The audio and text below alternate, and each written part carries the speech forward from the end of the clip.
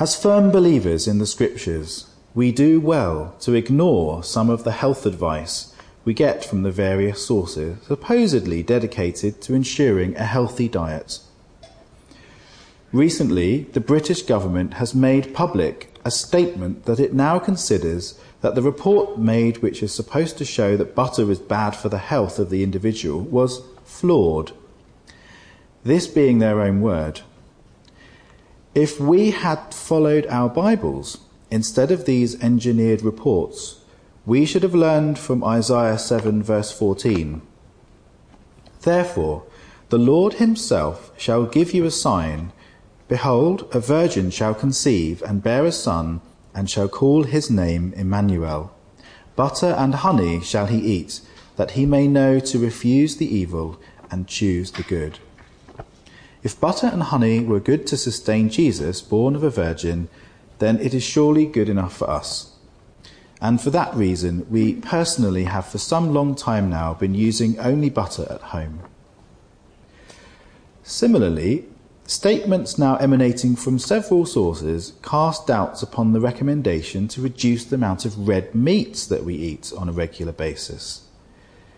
If such previous advice were true, why was red meat forming the major part of the diet of the priest as defined in the Old Testament? In Leviticus 7 verse 9 we read, "And all the meat offering that is baken in the oven, and all that is dressed in the frying pan, and in the pan shall be the priest's that offereth it. And every meat offering mingled with oil and dry shall all the sons of Aaron have, one as much as another." These offerings were usually a ram without blemish out of the flock. If God decreed that such should be the staple diet of the priests, can we not consider it wise to follow the same?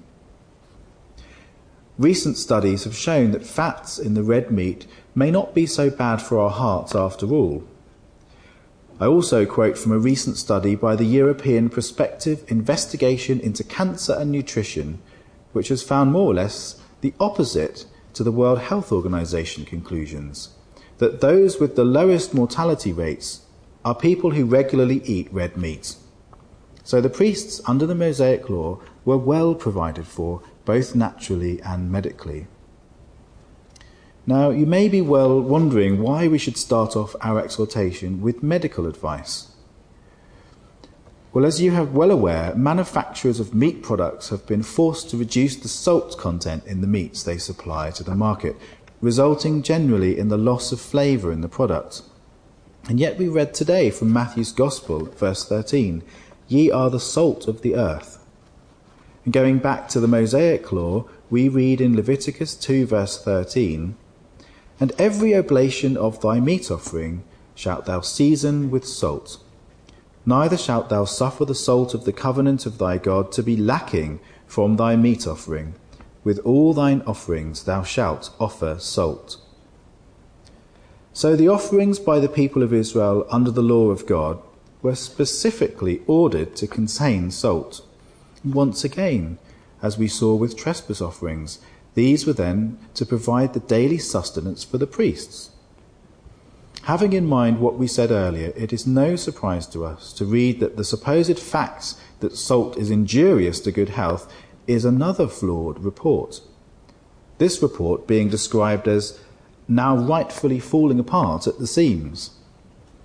And the New York Times, which often embraces establishment agendas, published an article in 2011 exposing the salt is bad myth as junk science in need of major reform. The piece explains that a cohort of published research supports the notion that salt is actually beneficial to one's health. And another study, published the same year in the International Journal of Medicine, came to similar conclusions, noting that low salt diets recommended by federal government can actually be harmful. So, despite that advice given by the government, we read in the Scriptures, salt is good. Said Jesus, recorded in Mark chapter 9, verse 50. And then he added, "But if the salt have lost his saltiness, wherewith will ye season it? Have salt in yourselves, and have peace one with another." Salt is a natural preservative, and during the war we used to bed down the crop of runner beans in salt to keep them from rotting away. So also is it for us that our preaching must be salted, in other words, in such a form to preserve the truth from corruption. Here then is the lesson for us, to follow the advice of the Scriptures, and enjoy also the natural healthy benefit thereby. Another verse that is similar to this statement is recorded in our reading today from Matthew's Gospel, but with an important scriptural additive in Matthew chapter 5, verse 13. Ye are the salt of the earth, but if the salt have lost his savour, wherewith shall it be salted? It is thenceforth good for nothing, but to be cast out and to be trodden under the foot of men.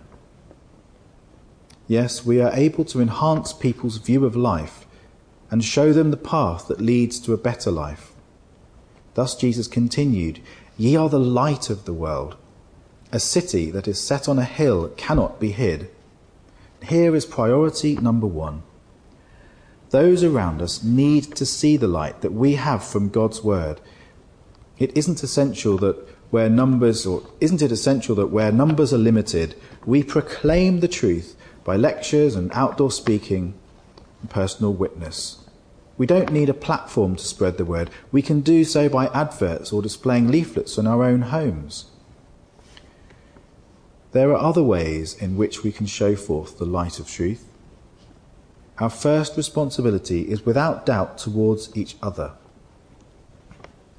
Thus our Lord continued in this chapter, in verse 15, Neither do men light a candle and put it under a bushel, but on the candlestick, and it giveth light unto all that are in the house.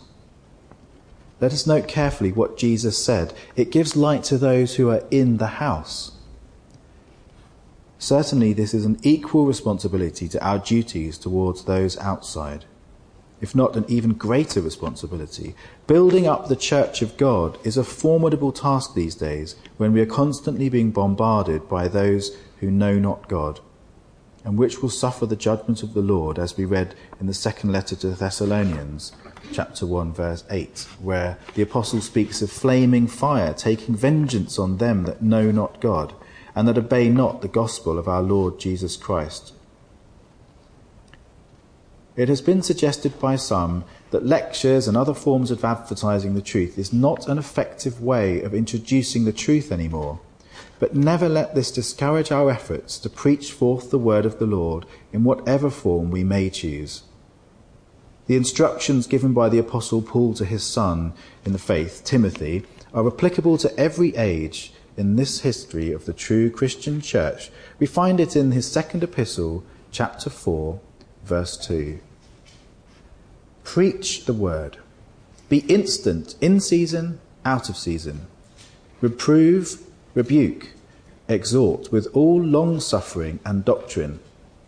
There is no out of season as far as our duties to spread forth the word of life are concerned.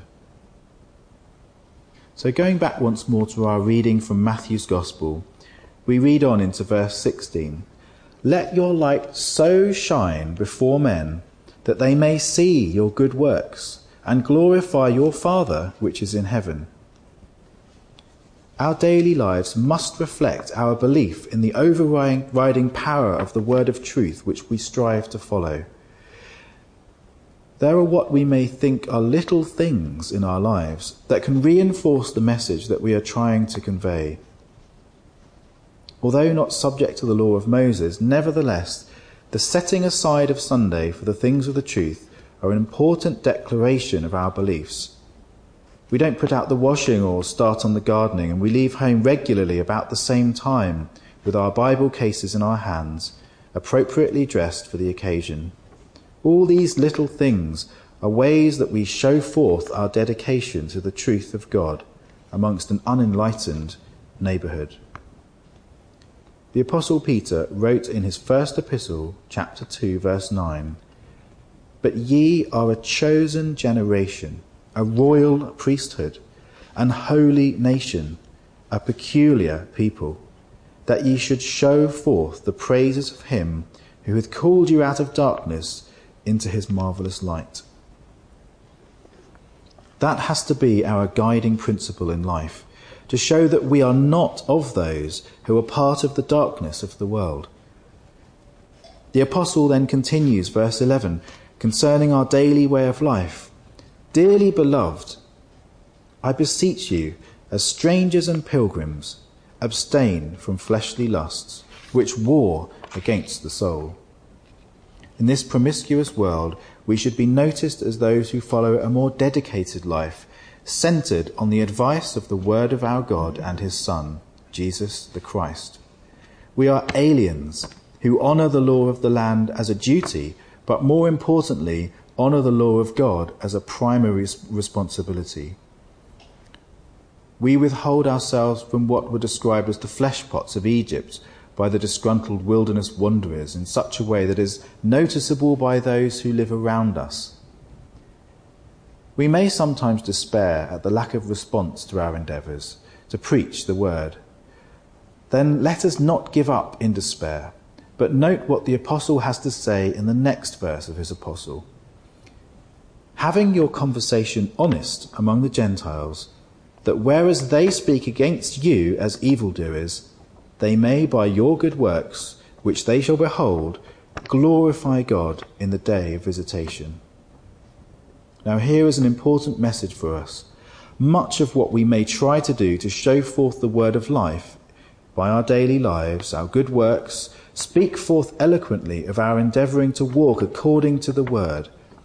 They're noticed, even though they bring no immediate response.